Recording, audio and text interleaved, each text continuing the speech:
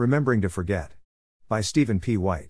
Early in the 16th century, Pope Julius II decided to tear down St. Peter's Basilica. The old basilica, built over the tomb of the Apostle by Constantine in the 4th century, had had a good run, even by Roman standards. But after 12 centuries of earthquakes, pillaging, and general neglect, old St. Peter's was in danger of falling down. So Pope Julius gave up his plans to renovate and had the thing torn down and replaced. The basilica we know today with its majestic dome, the St. Peter's of Bramante and Michelangelo and Bernini, was begun in 1506 and consecrated in 1626. Which is to say that the St. Peter's we know has stood for only a third of the time that its ancient predecessor stood. If tearing down one of Christendom's most hallowed sanctuaries wasn't enough, marble for the facade of the new basilica was sourced locally and relatively cheaply from one of Rome's favorite quarries, the Colosseum. Romans, particularly in the Middle Ages, but well beyond that, were not fussy about repurposing stone from old buildings and monuments. Stripping marble from the Colosseum may seem an act of historical and cultural vandalism to us today. Repurposing the beautiful stone for something as grand as St. Peter's seems positively reverential compared to some other uses to which the Romans were known to put the Colosseum's acres of marble cladding. They used to crush and burn it to make quicklime. What sort of culture has the audacity to use the Colosseum, and not just the Colosseum but most of the ancient Roman buildings, as a rock quarry? What sort of culture has the temerity to tear down one of the world's most venerable buildings, like old St. Peter's, and yet has the confidence, capacity, and vision to build something as magnificent as the basilica that stands over the tomb of St. Peter today?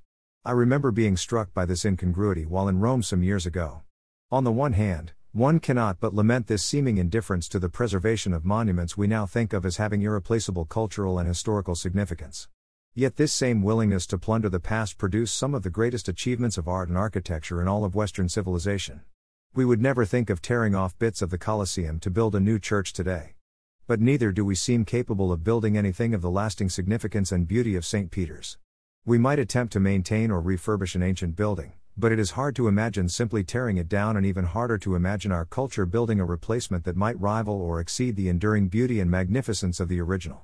I found myself wondering, that day in Rome, if there might actually be a causal connection between a culture's willingness to let go of the past, to allow the past to fade into memory or even be forgotten, and a culture's capacity for the kind of creativity and confidence to build something at once as new and magnificent as St. Peter's? Our world has a hard time letting go. Museums, which we build to house beautiful things, but also curious, or even merely old things, are a relatively recent invention. The ancient and medieval worlds had nothing like the museums in the sense that we have them now. Yes, there were collections of art and sculpture and so forth, but the large-scale preservation of the minutest artifacts of the past is a distinctly modern phenomenon. We studiously preserve the detritus of past eras yet build little that would be worth preserving 1,000 years from now, if it even lasted that long. What we create these days is rarely intended as permanent, or even of enduring beyond a generation or two. It's not just architecture. Consider how much of contemporary art and literature consists in peddling nostalgia, of endless sequels and prequels, or of remaking old movies, this time with better, modern special effects. Don't think that I'm undervaluing the past. Memory is a fundamental part of human existence, in a way it's the greatest part. We cling to that which we love and hold dear, and we know the pain of loss all too well. A desire to explore and learn from the past is a wholesome thing. The longing to preserve and sustain what is good is natural to us, just as forgetfulness, at least of the most important things, is death to any society or civilization. Still, I can't shake the feeling that an unnatural preoccupation with preservation, our clinging too tightly to the good things of this world, goes hand in hand with our diminished imagination for what might yet be. The horizon of our experience opens not only before us, but closes behind.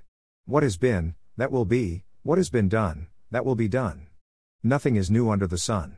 Thus spoke Koheleth. Meanwhile, we're all stuck somewhere in between. The transience of this world, of ourselves and all we build and cherish, remains a stubborn fact of human existence. That at least can't be blamed on the particular maladies of modernity. Forgetfulness, too, is part of God's providence. Forgetfulness can even be liberating, as when mercy drowns out regret.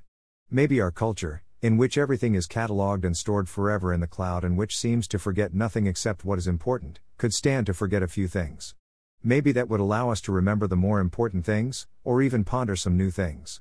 Advent is a good time to reflect on all of this.